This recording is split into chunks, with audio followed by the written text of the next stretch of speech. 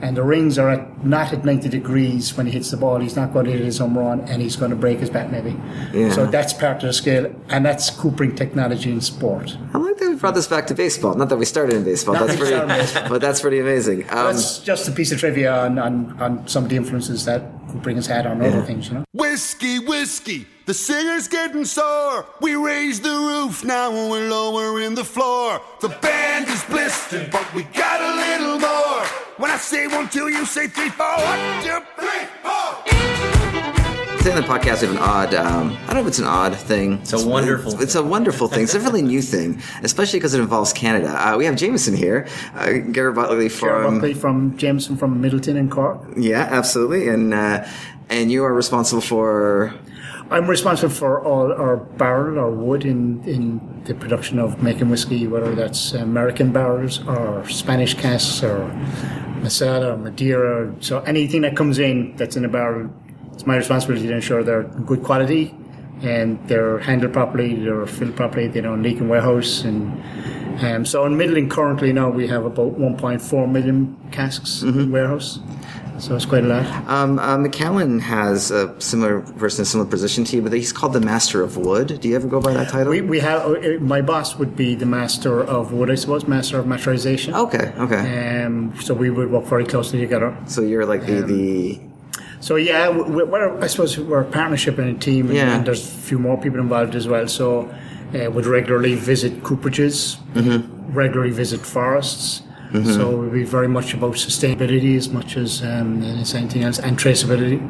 So even when I go back, I go to an oak felling, where we're making barrels again from Irish oak, which has been absent for almost 150 years for various reasons. That would be my role as Cooper, involved in every aspect of the business that involves the wood. Now, the interesting thing is we have Steve Beauchesne from Beau's Brewery. Great. How you doing?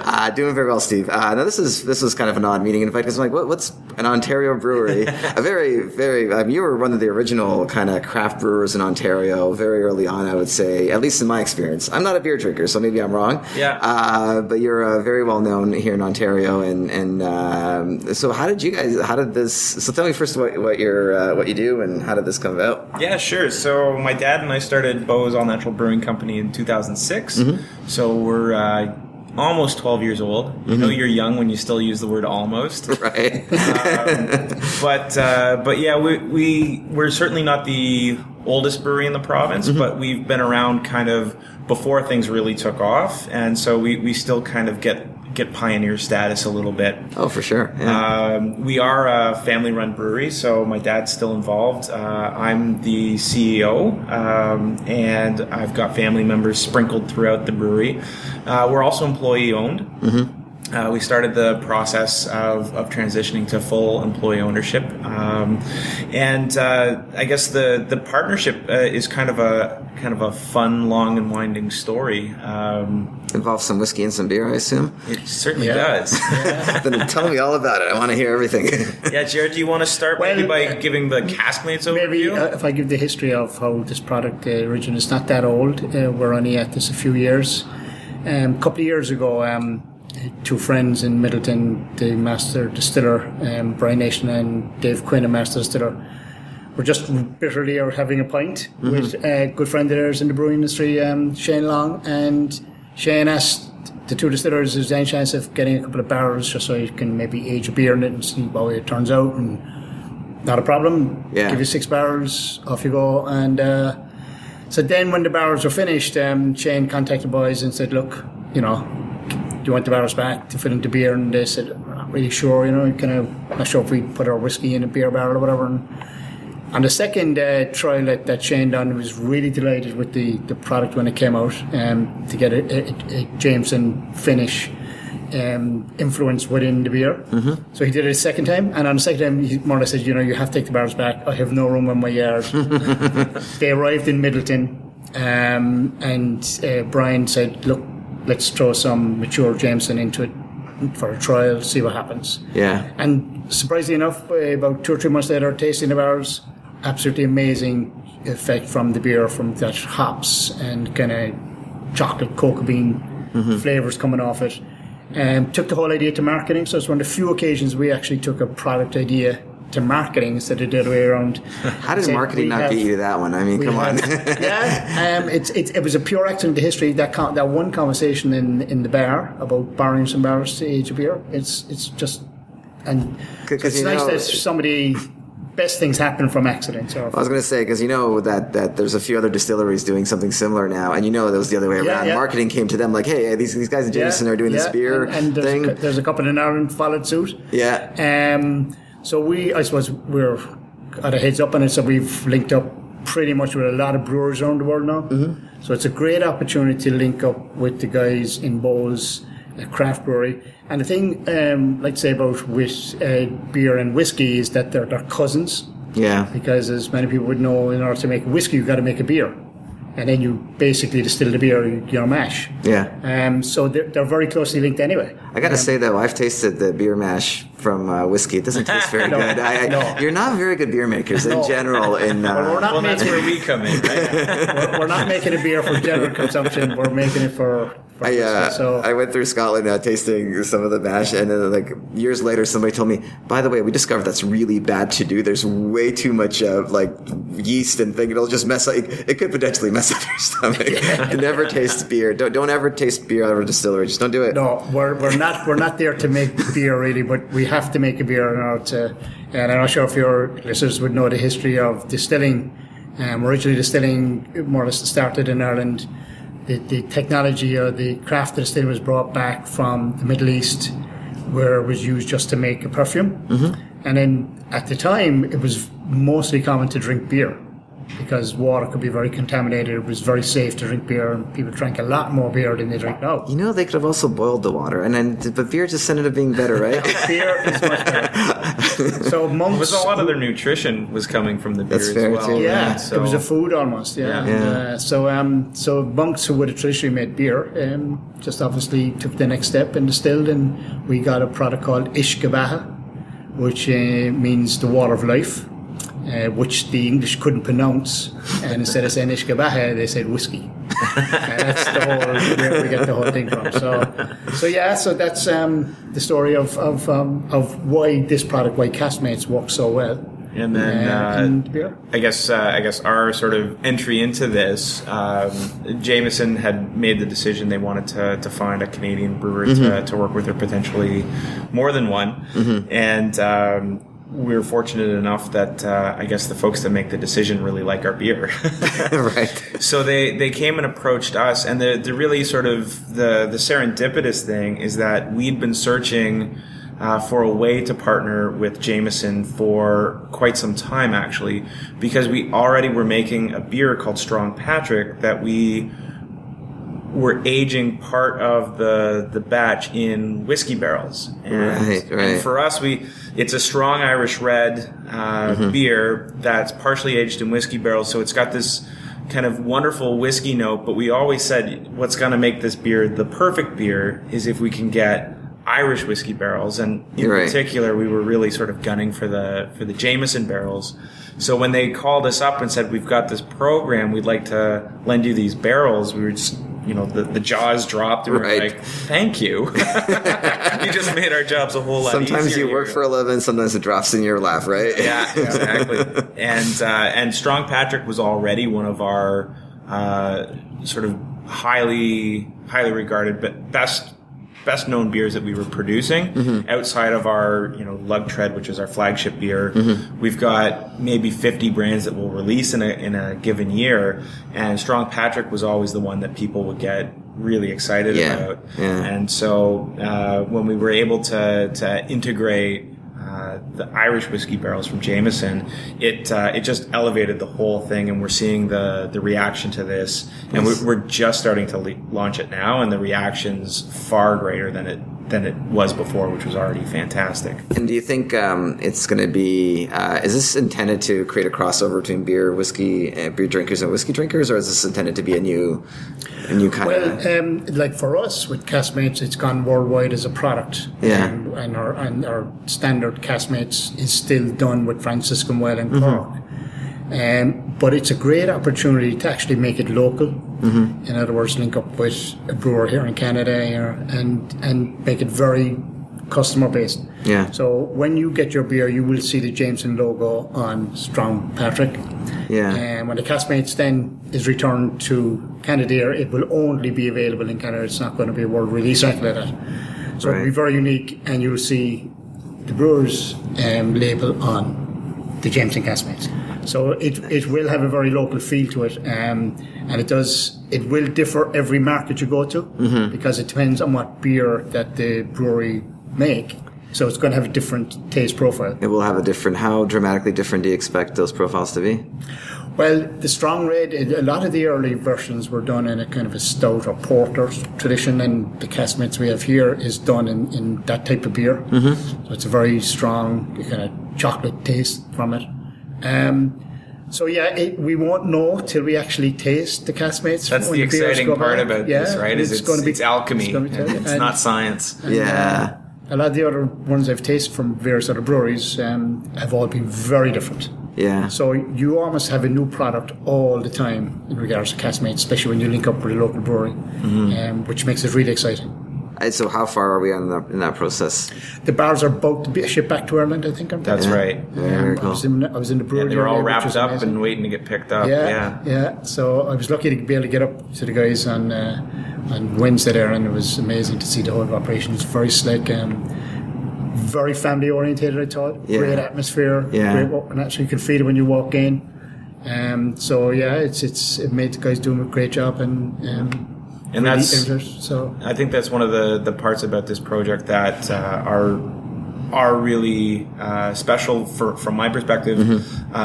Ger mentioned earlier that this was something that came about not from marketing folks, but from people actually on the production floor. Yeah. And I think that sort of concept has really traveled through the whole way they're implementing. So it's not just marketing people talking to marketing people. Myself and Matthew, our master brewer, went to Cork. We spent time with Ger at the distillery. Ger's been to the brewery. There's learning, there's sharing of knowledge that's happening, and I think more than anything, there's the friendships developing that make the project more special. When you kind of just have the marketing folks working away, and don't get me wrong, they're wonderful people, but you don't necessarily achieve the same level of authenticity. And to me, that's what I really appreciate about this project is the amount of attention that went to making this more than just you put your logo on my thing and I'll put my logo on your thing. Right. Yeah, because as you said, it's really important that we bring you to Middleton to get a feel of everything we do, to see how passionate we are about what we do, and with our casks and our whiskey and everything else. And then alternatively, for me to visit your brewery and see everything there. So it's production guys with production guys. That's a good way of putting it. Production guys are production guys. So to review, there's Jameson barrels in Ireland. You take them. You ship them to here. You've made beer in them already. That's right. And that's the beer that we have here today. That's right. And then those barrels are now being packaged and shipped back. So for the pure whiskey geeks, the people that really want to know all the kind of ins and outs, how wet, are the barrels wet when you ship them over? Were they dry? What condition? No, they're very fresh. They're very fresh. They're straight off the line from being emptied virtually before they come, because with casks you must keep them fresh, keep them rotated fast. So when we want to ship the cask, it's done. We try to do it as quickly as we can. Okay. And you got to seal it up, I assume, to kind of. Well, the cask will be sealed anyway when it's at site, when it's in good condition like that. When it does arrive here, then the wood will have quite an amount of Jameson whiskey within the wood. Yeah. And when you add the beer, you're going to get that interacting with the beer. It's going to come out of the wood. Sometimes you get the alcohol content will rise because of the whiskey that's in the wood. Because a barrel like that can restore 5%, 10% can absorb something like that of alcohol. Even more. So the barrel will, from a fresh barrel, brand new virgin oak cask to a cask that's it has the whiskey in the wood, will be double the weight almost. Yeah. Okay. Which is whiskey. That's amazing. So what you don't want is the cask to be lying there a long time drying out. Right. Whiskey starts to evaporate, starts to come out through the wood itself. So you want to get it filled as quick as possible. When we get it back to Middleton, we want to fill them immediately. So within a day or two, they'll be filled in Middleton to get the beer influence as fast as we can. You know, Would the beer absorption be about the same, or are you expecting less? It would be about the same, I think. I think the beer is going to kind of almost switch over in the wood. And dominate. Yeah. And even though when we put in, say, 200 litres of whiskey into the cask, you're still going to get a big beer influence. Yeah. You're going to get that hops, creamy mouthfeel coming through. So that'll tell you how much beer is actually in the wood. Because the alcohol breaks it, like the alcohol is what kind of breaks the wood down a little bit. So with beer, you're going to have less, but you're still thinking the absorption rate is still going to, I guess, you're just going to weigh the barrel. You're going to know exactly how much you got. Very high, and, interesting. So it's not as if we're leaving a bit of beer in the barrel. No, the barrel is empty. It's the beer in the wood. So for the guys on the beer side, and brewers, you're going to also get some oak influence as well, you know, depending on how long they age the beer in the wood. But you're going to get that marrying of the two. And traditionally, going back, all barrels would have been used in the brewing and the beer industry as well. It would have been all barrels, and you would have had that old tradition of having oak flavours within your beer anyway. That's a good point, Like my uncle was the last foreman cooper in Murphy's Brewery in Cork. So my family have worked in breweries and distilleries all down through time, you know. It's kind of bringing everything back home again, using barrels again, using wood again. Yeah, Ger, can you talk about your family? Because, I mean, you've got a long history. I suppose my family have been practicing or working at cooking for well over 200 years now, so kind of fifth generation, if not sixth. And like at one time, there were six of my uncles and everything else all working within distilleries and coopers. Most of my tools have been handed down from them. Most of them would be my dad's. So and you have some here, and I have some here that I brought. That I just travel with kind of a couple of tools that have a kind of bit of history to them. I'm supposed to be unique as well in that I served my apprenticeship to my dad. That's not always the case where you would serve directly to your dad. That must have sucked. You have a similar experience, I assume, working with family. It sucked if you were out too late at the weekend because you could have had a falling out with or a fight with him at home, but when you got into work, you had to do what he told you. He was the boss. That was a different experience. That didn't happen too often, and I treasure the memory now of having worked that close with my dad all the time, and highly skillful. I often try to say I'm not as skillful as he was. He was extremely good with some of the tools, and it's only one generation ago that all barrels were made by hand. Like my dad made barrels completely from start to finish by hand, so that's kind of forgotten in the mechanized age, whatever, you know. So that's why a lot of the tools I have are still in my possession because they were on use when I entered. Right. I'm very proud of that. Very proud of, and for your listeners, some of the coopering thing is that I often say most of what I do is unchanged in like 2,000 or 3,000 years, because once you have a cylinder, which is a barrel, you're going to make it or repair it virtually the same way, no matter where you are. Now I know it's gone very mechanized in Kentucky and Tennessee, and where they make American barrels, and the same in Spain. It's still very hands-on, but to repair a cask, you need a cooper who's going to do it the exact same way that he was taught. In my case, 40 odd years ago. So I love that fact that I still work with my family tools, doing exactly the same thing I learned years ago. I don't have to be reskilled or retrained up or do a new course. Technology has changed. The technology stays the same all the time. So it's been fascinating, and I still learn new stuff. Believe it or not, I still come across things that, you know, in history that I've seen before. So I still learn new stuff. One of the projects I kind of work on in my spare time at home and stuff, trying to recreate some vessels from old Viking Dublin in the 10th century. And it's the exact same way I did it, and that's the point I'm making. It, you know, so it's a beautiful craft from that point of view. It is a craft. I mean, I've only seen it a few times, like Cooper's at work. But I mean, like, as he said, it's not like IKEA furniture. Oh, this piece fits with that piece every single time. You have different cuts of wood. You have to take out a stave, and it's a whole thing. It's not it's feel. Going back to your point, it's a little bit of feel. It's a little bit of. It's very much down to skill and instinct, almost. Like I often explain that the only measuring tool in coopering is a compass, which you measure the top of the cask so you can fit a lid, or call a head. Right. Everything after that is by eye. Yeah. So if you get the angles on the stave wrong or not correct when you put a liquid in there, a beer or a whiskey, it will leak. Like the barrel will find your mistake. So you can't have really too much of a hangover on Monday morning and say it'll be fine. It won't be fine because we should fill it. Yeah. So you want to cut down any leaks if possible. So when you're choosing your wood, when you're making your cask or repairing whatever, you have to reach perfection every time. Yeah. So yeah, that's and that. And you sign your name on it, correct? Like there's a. You put a mark. Yeah. What traditionally what we call in coopering we call a block mark, because the cooper would literally have a block of wood that he does all the work on, lean a barrel on or cut or whatever. Essential piece of equipment, as simple as it is. Yeah. So cooper would go to his block, is the term. Yeah. And he would have a block mark to mark his wood. So it could be a letter, it could be a number. Once you get that at the start of your career, or start of your apprenticeship, it's yours then for life. Oh, wow. So that barrel then, if you make any mistake or something happens to the barrel later, or it leaks or whatever, it can be traced back to whoever repaired it or made it. So you must stand over your work. And that's been for centuries, that you must stand over your work. Yeah. So it's a quality control mechanism that's been there for generations.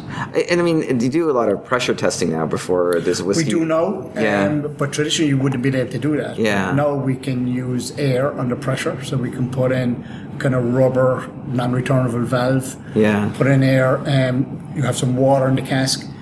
The air then will push the water out anywhere where there's a possible leak. So you're putting in far more pressure than the cask will have when the whiskey's in it. But you don't want to be getting too many of those either. Yeah, They're of going course. to take too much time. So of course.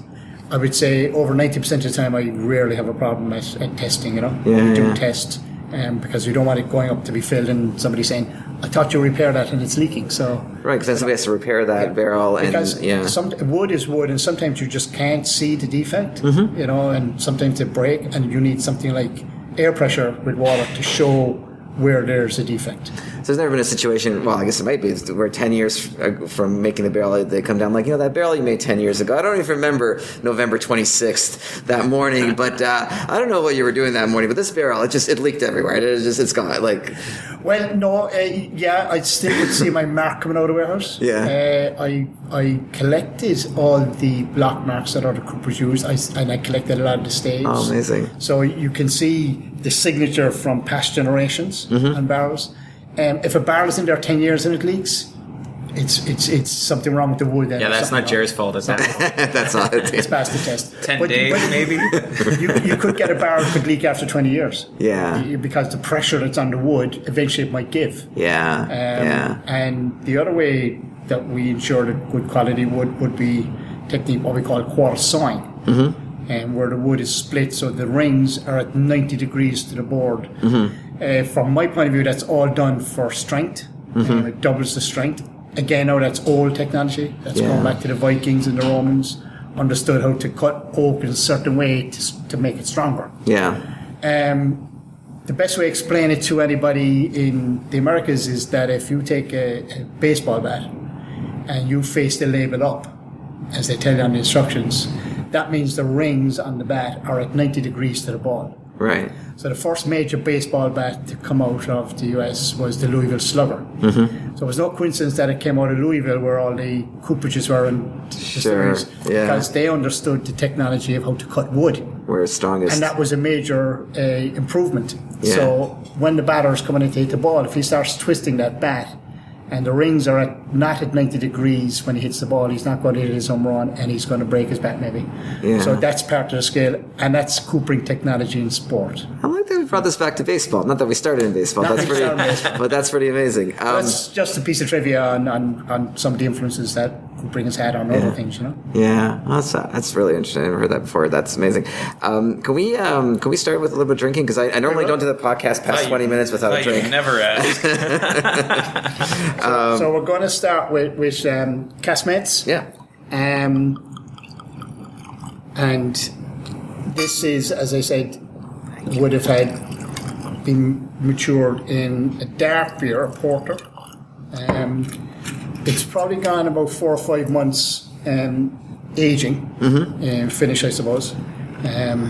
So again, initially when I smell it, I think straight away you're getting almost a hops nose off it. I would get something like green apple even, you know.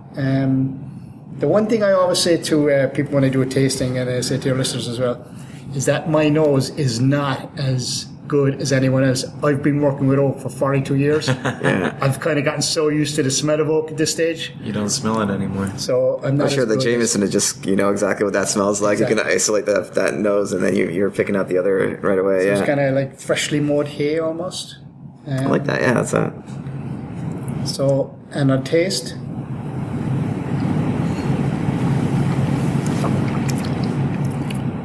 very smooth.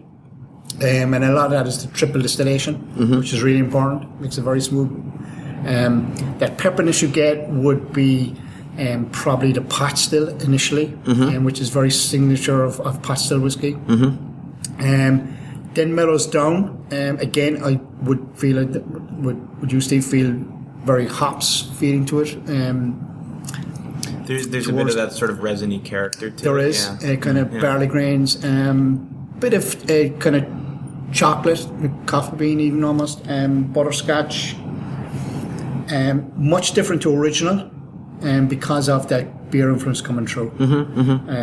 But a very fine whiskey, one you can drink neat or whatever. Very smooth.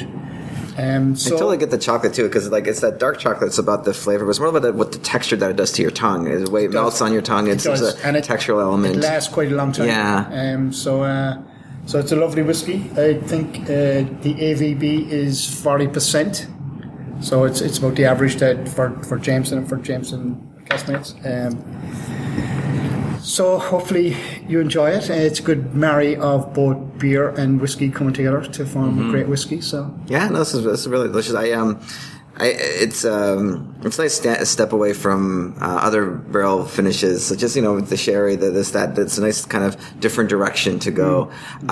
Let's take this story back to Beau's, because you've made beer now with whiskey That's barrels. right. Not the first time that you've done this, of course. Yeah. As you mentioned, you've done previously. But tell us what sort of beer, tell us what considerations you have when maturing beer in barrels out of whiskey.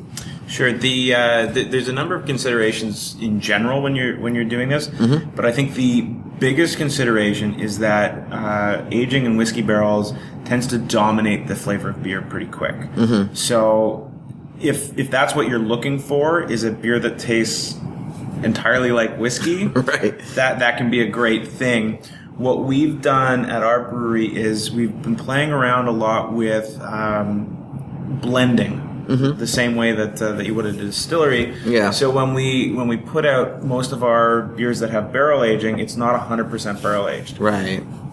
What that does is it allows you to integrate the whiskey notes without them just taking over the whole show. That's a great point, because there you do like single cast tastings and you have the whiskey influences, and especially early on, I don't know, maybe 4 or 5 years ago, early on for me for tasting that, I'm like, oh, this is good, but it's not. It's a little sudden.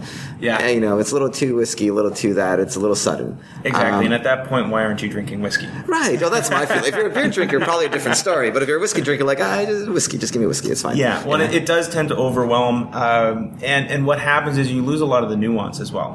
So by blending this in, especially for our strong Patrick, what you get is you do get the nice warming characteristics of the whiskey. You get the additional alcohol hit. You also start to get vanillas from wood. You start to have the things that you wouldn't necessarily be able to pick out as well if you were having something that was just 100% aged in whiskey barrels. And then the other considerations that we have is you have to know what kind of malt backbone is going to really work well with those whiskey notes. You have to understand how to play with the hops so that it integrates into the beer. Because so for whiskey drinkers, hops is your flavoring agent essentially. Yeah, well, the sort of basic principles of beer are sort of balancing out typically sweet and bitter. The sweet comes from the malts, and then the bitter comes from the hops. And then within there, you've got all sorts of aromatics you can start playing around with as well. But your basic building blocks are usually sweet and bitter. Yeah. And then when you're integrating with whiskey, And in particular, with barrels that haven't been used too many times, you also get that oak character. So you start getting extra sweetness, nice vanilla notes and things like that coming out. Right. So understanding how to balance that out with the rest of the beer becomes, I think, the main consideration. Yeah, that's a good point, because whiskey, the higher proof whiskey breaks down the walls of the barrel. You're going to get more, like you said, vanilla notes. More of that notes are going to come through just because whiskey has more proof. It's going to break down the barrel. With beer, lower proof, you're not going to get that much of that oak extraction per se on its own. Yeah, that's an interesting point. And because they've already been partially broken down, I think you do get some of that. But you definitely, if you're using a barrel that has recently had whiskey in it, you're gonna get primarily whiskey flavors coming out of it, and then as you age it, you start getting more tannins and more vanillas and things like that coming out. But you can't get away from that initial whiskey hit. Yeah. So you have to learn how to play with that inside the beer. Are you? Is that a good segue moment? That's a great segue moment. Let's drink some beer. Absolutely. Never said that on the podcast yet, so that's good. I've made random cocktails on the podcast, but I've never had a. I think this is my first time being in a beer or a whiskey podcast as well for me. So there you go. So I'm just as excited. That's really fascinating. I like that it's already been partially broken down. You've got the whiskey, and do you guys reveal how much the ratio of beer, like whiskey matured beer? And for this it's 1/6. Okay. So we've tried it at higher concentrations and lower concentrations. Mm-hmm. At lower concentrations, sometimes you're left kind of guessing. Am I really tasting this, or am I being suggested that I'm tasting this? And, at higher concentrations, that's where we find you start to lose the nuance in the beer itself. Yeah. We've got some really nice caramel malts in here. We use Pilgrim hops, which are nice and grassy. Mm-hmm. But again, this isn't intended to be a hop bomb beer. So the hops are really there to just balance things out and keep it from getting cloying. And then you get a lot of other things going on as well. And if you kind of on the nose. So explain to me how to drink beer. I feel like I've done this lesson many times with whiskey. How do we drink beer? Well, it's not that much different. Mm-hmm. You would typically start by looking at it, and you get a lot of visual cues from your beer. So you can see with this one, it's quite easy to see through. It's not murky at all. Mm-hmm. It's going to let you know it's a filtered beer. Mm-hmm. If you saw a nice murky beer, it was kind of hazy or opaque. You would expect more of a yeast character to come through, because there's usually a reason why the brewer's leaving yeast in there. Right. So with this, it's visually wonderful. You get just lots of nice sort of orangey copper kind of colors. Mm-hmm. When you move to the aromas... And you're twirling glass here. Absolutely. Twirl the glass. It doesn't sound like a very beer thing to do, twirling, but when you got to be careful if you got a full pint. Too. Yes. Typically, if you do the glance first, so just a very, very quick sniff, wait about 10 seconds, and then go in for a deep dive. That's going to help. The quick sniff is going to get your brain ready to kind of really understand what's going on. And when you get really in there, now we've got really deep glasses, so I'm picking up a lot of glass right now in my aromatics. But if I'd poured more in the glasses here, it was it's true. Glassware is important in beer as it is in whiskey. Yeah, absolutely.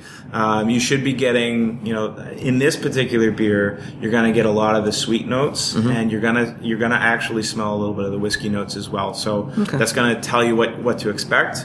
On taste. Cheers, guys. Yeah, cheers. So on this particular beer, on taste, you're going to notice, one, how it starts, second, how it finishes, and then third, how it lasts. I find, initially it's the sweetness that comes out with a little touch of bitterness. Yeah. The caramel notes really kind of build through the middle. Yeah. And the whiskey, I find, stays on the linger a bit. And this is where you do really start to notice, I think, the flavors build as well over the course of the pint. The main difference with beer tastings as opposed to other ones is in no circumstances are you ever supposed to spit this out. Some might say the same thing about whiskey. I would, but it's very full bodied, isn't it? It's really it's lovely and rich, and it's so aromatic. It's beautiful. Yeah, the textures in this beer are wonderful. Yeah. It's particularly good for this time of year as well, because it's coating. It's it's a rich flavor. It's very cold in Toronto right now, so wintry, snowy, cold. Yeah, exactly. Yeah, if you're listening to this in July, you won't understand that comment. I'm drinking another Beau's product. No, but it's a really. I mean, I don't get a lot of whiskey influences on this per se, but as you're talking about kind of the subtle textures with the vanillas and especially the sweetness, kind of that's all beer, as you said, but it's kind of that subtle after all the beer comes through, you're kind of getting the more subtle notes afterwards that you really enjoy. Very, very nice, very, very cool. Yeah, it's really lovely. Yeah, very, very lovely beer. Yeah, we're really proud of it, and I can say sort of one year to the next. Using the Jameson casks, we've seen it's a lot smoother this year. Okay. In last year's batch, the whiskey notes were a bit more harsh. And here it's really integrated more, which is why I think you might be having a bit more difficulty picking out the whiskey from the from the beer, because it's integrated really well. What we get the pleasure of at the brewery is we try the 100% barrel aged and the not barrel aged at all before it goes in, and you really get to see where the whiskey contributes those flavors. But when you're sort of drinking the final product, you just know this is the way it is, and when we've integrated things perfectly, you shouldn't be able to necessarily say, oh yeah, there's the whiskey and there's that's a crucial point, right? Because I mean, otherwise you're taking, well, it's not necessarily gimmicks are bad, but you're taking a bit of a gimmick and you're pushing that gimmick of like, oh, I taste the whiskey on my beer, but this is intended to be, it's a flavoring element, because as a beer maker you take, like I said, different flavoring elements to make a beer, and there's always a subtle play of balance, and so that's really, really nicely done. Quick question for you, Ger. With castmates, is it the same situation where you're using not 100% beer casks, you're using some non-beer casks? Is the same idea? Well, the Jameson is mature, so it's already done. It's time. Sure, that's a good point. It's a finishing. It's a finished product. And then we're just adding it to the beers. Now, not all beers work. There's no guarantee. It might be Beaufort Beer Market, or but when it does collaborate with. And again, the point is we must get the cask in quickly. If there's a delay and the beer that's in it starts to spoil or whatever, starts to oxidize. That's a good point. You're dealing with a fermented product. It can spoil. It can spoil. And, so there is really an urgency to get it in quick and all that. Yeah. But overall, I think 90% of the barrels we receive back from different breweries have worked really well. I mean, the casks flying first class, private jet, how are they? They're going back. I'm not sure they're going back from Canada. A lot of them do fly. They do really fly them. Get them back quick, Wow, that's amazing. So I know that can be expensive. Yeah. But in order to ensure that the casks are in good quality condition when they arrive. It's 6 weeks on a boat otherwise, right? right? Yeah. So the beer can spoil then within the cask itself, But then you could call it an Ocean's Jefferson's cast. I'm just saying, your marketing department's missing out on this one a little bit. That kind of salty Atlantic Sea air crossing, that kind of stuff. Totally. I mean, that giant freight boat's got to bring in some local terroir. So we want, as I said, we won't know till the product is out of the cask in a couple of months' time, and hopefully. But judging by the beer, from tasting it, I would have no fear that it wouldn't work. This is terrific. This is terrific. And then And the beauty about it is, I've been telling people that when you buy the beer now, make sure you keep a couple of bottles, so that when the castmates comes back, it will work really well with the beer. Yeah. They work really well together when you have the whiskey that's been matured with Beau's beer barrels and the Beau's beer that's been matured with Jameson barrels. That when you pair the two of them, they work really well. Oh, that sounds great. So that's something to keep a couple of bottles of, because it sells out really quick.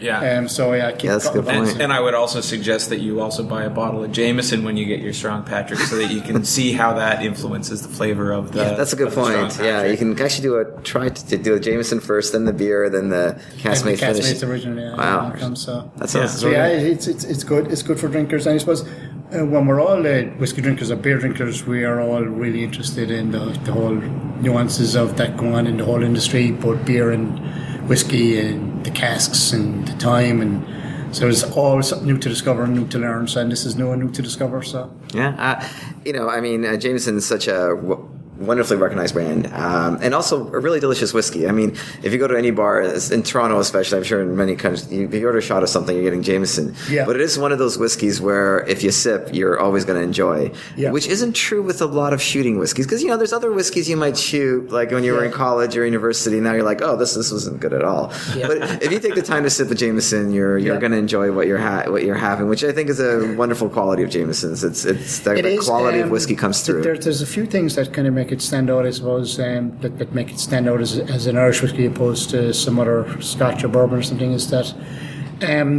one, it's triple distilled on the whole, and I know there's some triple distillation in Scotland as well, but on the whole it's double distilled. Yeah. Bourbon tends to be single distilled, so you do get a lot more smoother, a lot of impurities taken out maybe in the distilling process, so it tends to be a lot smoother straight away. The other thing that's kind of unique to Ireland would be what we call a single pot still. And to explain that, like everybody would use pot stills maybe in their operation as well. But what makes Ireland different is that back in the day when the English were always trying to figure out how do we tax a whiskey, how do we make sure we get our revenue, are they making what they say they're making? So they initially tried taxing the still itself, the size, the capacity, but then they were saying, but maybe they're making more than they're telling us, and so that wasn't working. So the hidden still, right? So then they decided to tax the cereal, the malt barley arriving in the distillery. We can count the malt barley bags, or we can wait, and we can know exactly what they should produce. So they taxed on the malt, and a lot of distillers back in Ireland decided to try and cut the tax bill down and use unmalted barley. So to reduce a tax bill, we started using malted barley, and surprise enough, again, another accident like Caskmate itself, is that you started to get a whole different taste profile, a lot more creamier mouthfeel. So that's one of the distinguishing features with us, and why our single pot stills are used. And you have single pot still, you have pot still in Jameson, a lot of Jameson brands, along with grain whiskey. So it is a blend. Yeah. So that's some of the differences that you would find. The other thing that we don't do with our malts is we don't smoke dry the malts like they would in Scotland. So you have no smoky flavours of our whiskies. Yeah. We use traditionally it would have been an anthracite to malt the barley, and that's where you heat up the grains, the barley, to fool them into thinking they're growing, and you go on from there in the distilling process. So there are kind of three major things that are different about our whiskies. And I mean, unmalted barley takes longer to ferment as well. There's a bit of a time consumption there, right? Yeah. Because that's, you're doing this out of more tradition, but I think in Scotland they did the same sort of thing, but they went to fully, but like you're taking time to ferment. It's taking longer with the beer, the terrible beer that you make. Terrible beer. It takes a lot longer, but it comes through wonderfully in the product at the end. I think, like for me, it's always I always see the creaminess, the green grassy notes, yes, that kind of freshness that I really enjoy. I think it's the smoothness and the freshness, which I think is really, really complimentary. Because sometimes you can have a smooth whiskey that if it doesn't bring like another kind of fresh or some other element, you're like, okay, this is fine. But that freshness for me is what really does it for Jameson every single time. And that distillery in Middleton and generally just creates amazing whiskeys all through the range. I suppose we're lucky in Middleton that everything is done on site as such, and that we don't. We're not just a blending house, or we're just buying in whiskies from different distilleries, or we're just having a warehouse done in different parts of the country or anything like that. Yeah. We do everything ourselves, so we really go from grain to glass, in that we bring in our malts, we bring in our barleys, our grain, and fill them ourselves, warehouse them ourselves, monitor the whole operation from top to finish. Yeah. So every mature product, say Jameson 12-year-old or 18, or say Redbreast 12 or 18, every single barrel is sampled and nosed for quality control. and we rarely have any issues. Yeah. Because one of the other things that distinguishes us as well is our maturization program. As you were saying, Masters of Wood is recognised as being one of the best in the world. So we never ever leave an empty barrel outdoors. Mm-hmm. It's kept indoors. Now that's expensive to build just warehousing just for empty barrels. Yeah. And we rotate very regularly. So our barrels come out after maybe 30, 35 years finished. We filled them enough, and they're like the day we bought them. Yeah. They're like a brand new barrel. Yeah. So by taking that extra care of our wood and our barrels, we can ensure the quality at the end. For example, in Ireland in particular, if you left barrels outdoors in summer months or whatever, they dry up and you could have a shower of rain, the water gets into the barrel, gets contaminated, you don't discover it, you fill the barrel, years later your barrel comes out and your whiskey isn't what you expected. Right, you get a bit of fun. We've completely eliminated that.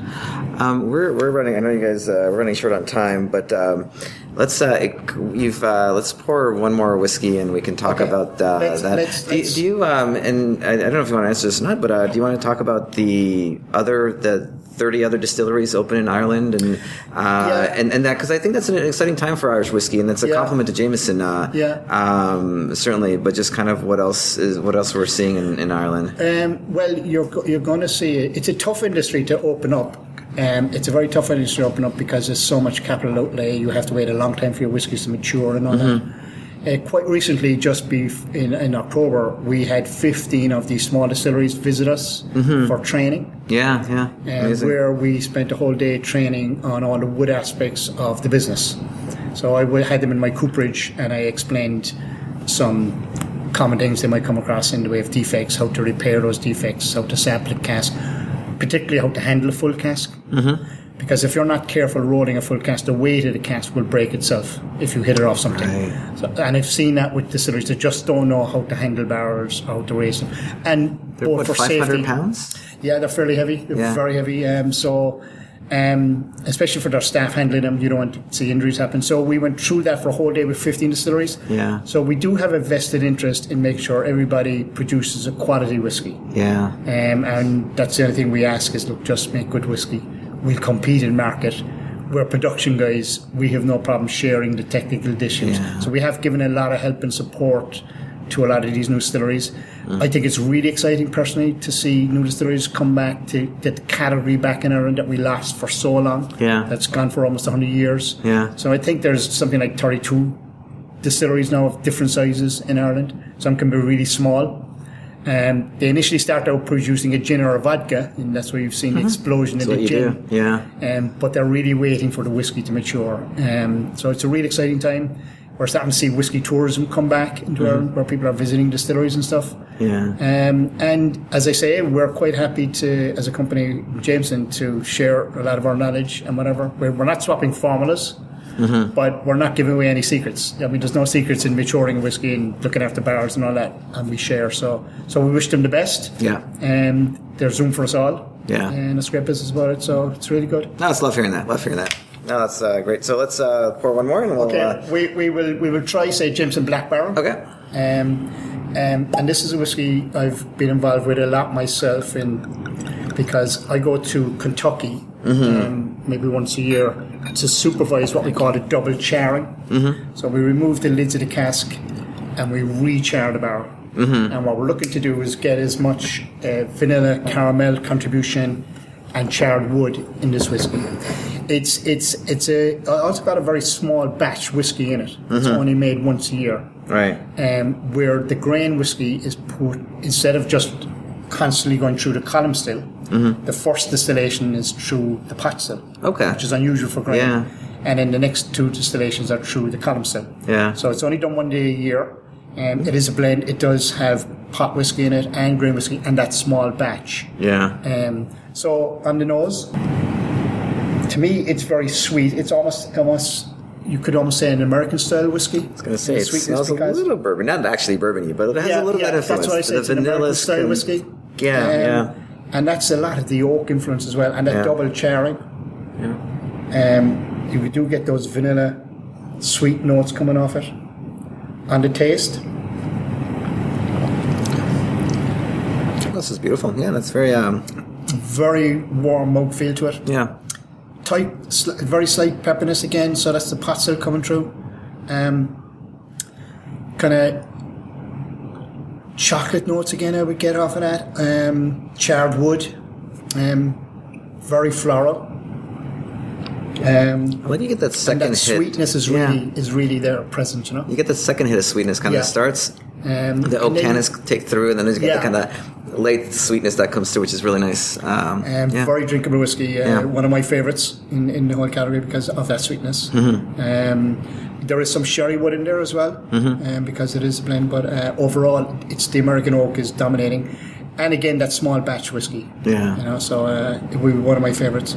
And so this is a marketing department product, though. You got to admit. However, it is delicious. It is really wonderfully executed, which is where you guys come in.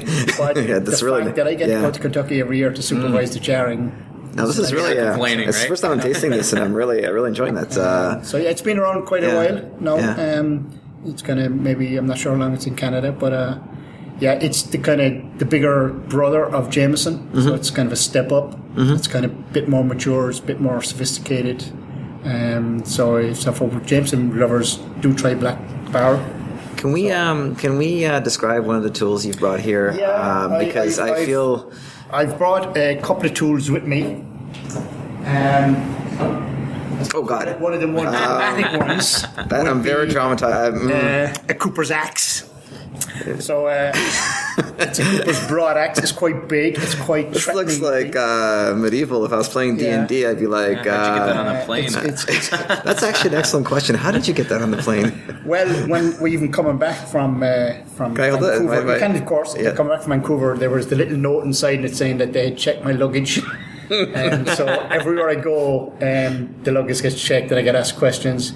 The only times I've had issues is sometimes when you have to go through security to get into an airport, and these are coming up on the monitors being asked, what are you doing with an axe in the airport? And so, but this tool is kind of... can I describe it first? Because I'm sure I'll do a terrible job describing this, but it's kind of like a hammer, like of a hammer base wooden thing with a giant axey part that looks like it's meant to cleave things. I'm going to go... It's on an angle, too. It's kind of lower. The axe part is lower, and it's on a bit of an angle, and it's very rusted and very old. It's very old. I do not want to be cut by this. This is probably... I do travel with tools that are maybe not as good as ones I have at home. I don't bring my good tools. That's fair. This is a tool that would have been very common in Canada. And I've seen some old footage of loggers preparing logs in a forest in Canada using an axe like this. So this is a carving axe. It's not for chopping wood. It's only beveled on one side. Right. So what you would do is you would stand on your log, and you would have a much longer handle, and you would work down the log, trimming it. So what you call listing. So you're just taking trim off or taking the bark off. You end up with a very straight edge. Yeah. Turn your log, finish all four sides. You end up with a beam. Yeah. And they could be so good with these axes that there would be no tool marks. It would be just somebody planed it. So there is old footage of people doing that in forests here in Canada. I've seen it. Amazing. It's an ancient tool. It's going back to Roman times. Wow. So you couldn't prepare wood up to maybe 200 years ago only with axes. There was no real sawmills, no power. So you would have an axe that's beveled on both sides to chop the tree, but something like this must carve it. Right. So I must carve the vertical pieces on a barrel, the staves, using one of these. Yeah. And I said my dad would have used this every day. Yeah. So I still demonstrate that, how to carve wood. If I take too much off, I get too much of a slope of a barrel. If I take too little off, it's too straight. So that's what I said. It's amazing. Very much about eye. That is amazing. That's. And then if you put a different handle on this, instead of working like an ordinary axe, and start working it back towards yourself, you create another tool called an adze, which is a very ancient tool in itself. That's like a hammer that's been the hammer metal part's been blown up. So again, an important tool here in Canada, because as you say here in Canada, First Nations would have had this tool in stone or flint. You would have done your carvings using a flint adze. Yeah. You would hollow a canoe using a flint adze. Wow. So just with that. You will find these in stone or flint. Wow. And they date back hundreds of thousands of years in use. So between a hammer, an axe, and an adze, every culture more or less had them at some stage, or various, maybe not every tribe, but every culture. And independently came up with it out of necessity. That's so amazing. if you go to somewhere like New Zealand, an adze is a sacred tool. Yeah. Because they do all the carvings using an adze, a stone adze. And I guarantee you'll find those in Stone or Flint in your museums here from First Nation peoples and whatever. So, and the same in Europe. So they're kind of the tools I travel with because there's a bit of history to it. They're common enough in most cultures. But people don't know the knowledge anymore. It's kind of largely forgotten. Yeah. So that's where it's very hands-on with tools. The one thing I'll say about when you look at something like an axe, you think it's fierce and it's dangerous, and I much prefer hand tools. If I make a mistake or something, I get it maybe cut or an abrasion or a bruise. If I may make a mistake on a machine, I lose my fingers. Yeah. Give me the axe any day of the week. Right, a gash over a lost limb. Oh man, as I always say, living in downtown Toronto, I've never faced any of these dangers, but I understand the logic. Guys, thank you so much for coming on the podcast. So let's Beau's. That's for sale right now. That's right. You can get Strong Patrick right up. Is there like a batch number for this particular release? Is that there's 6 different batches we made. Okay. So depending on which one you get, but because we're certified organic, we've got our batch number and our packaging date on all of our beers. So you can. So if you want to taste the stuff with Jameson barrels, what do you look for? Well, I mean, in terms of timing, right? Yes, in terms of timing, what you're going to have this now? It's mid-January, right till St. Patrick's Day. Okay. And as Ger mentioned, you might want to hold on to one last bottle because the Jameson Caskmates aged with the Strong Patrick won't be coming out for a little while. So probably not until next year, I see, or this year. It'll be later this year. Okay. It'll be probably before the summer. Okay. That's awesome. It'll take 3 or 4 months to mature, but it'll probably be here before the summer. Probably won't be here in time for Patrick's Day. Yeah. But it'll definitely be here before the summer. And so the Black Barrel we've tasted was excellent, loved it. And then you have Caskmates; those are both available here in Ontario. And of course, our standard go-to Jameson. Standard go-to Jameson. Awesome. Thank you guys for coming on. Really been a pleasure. It's been wonderful. Yeah. Thank you. Thank you.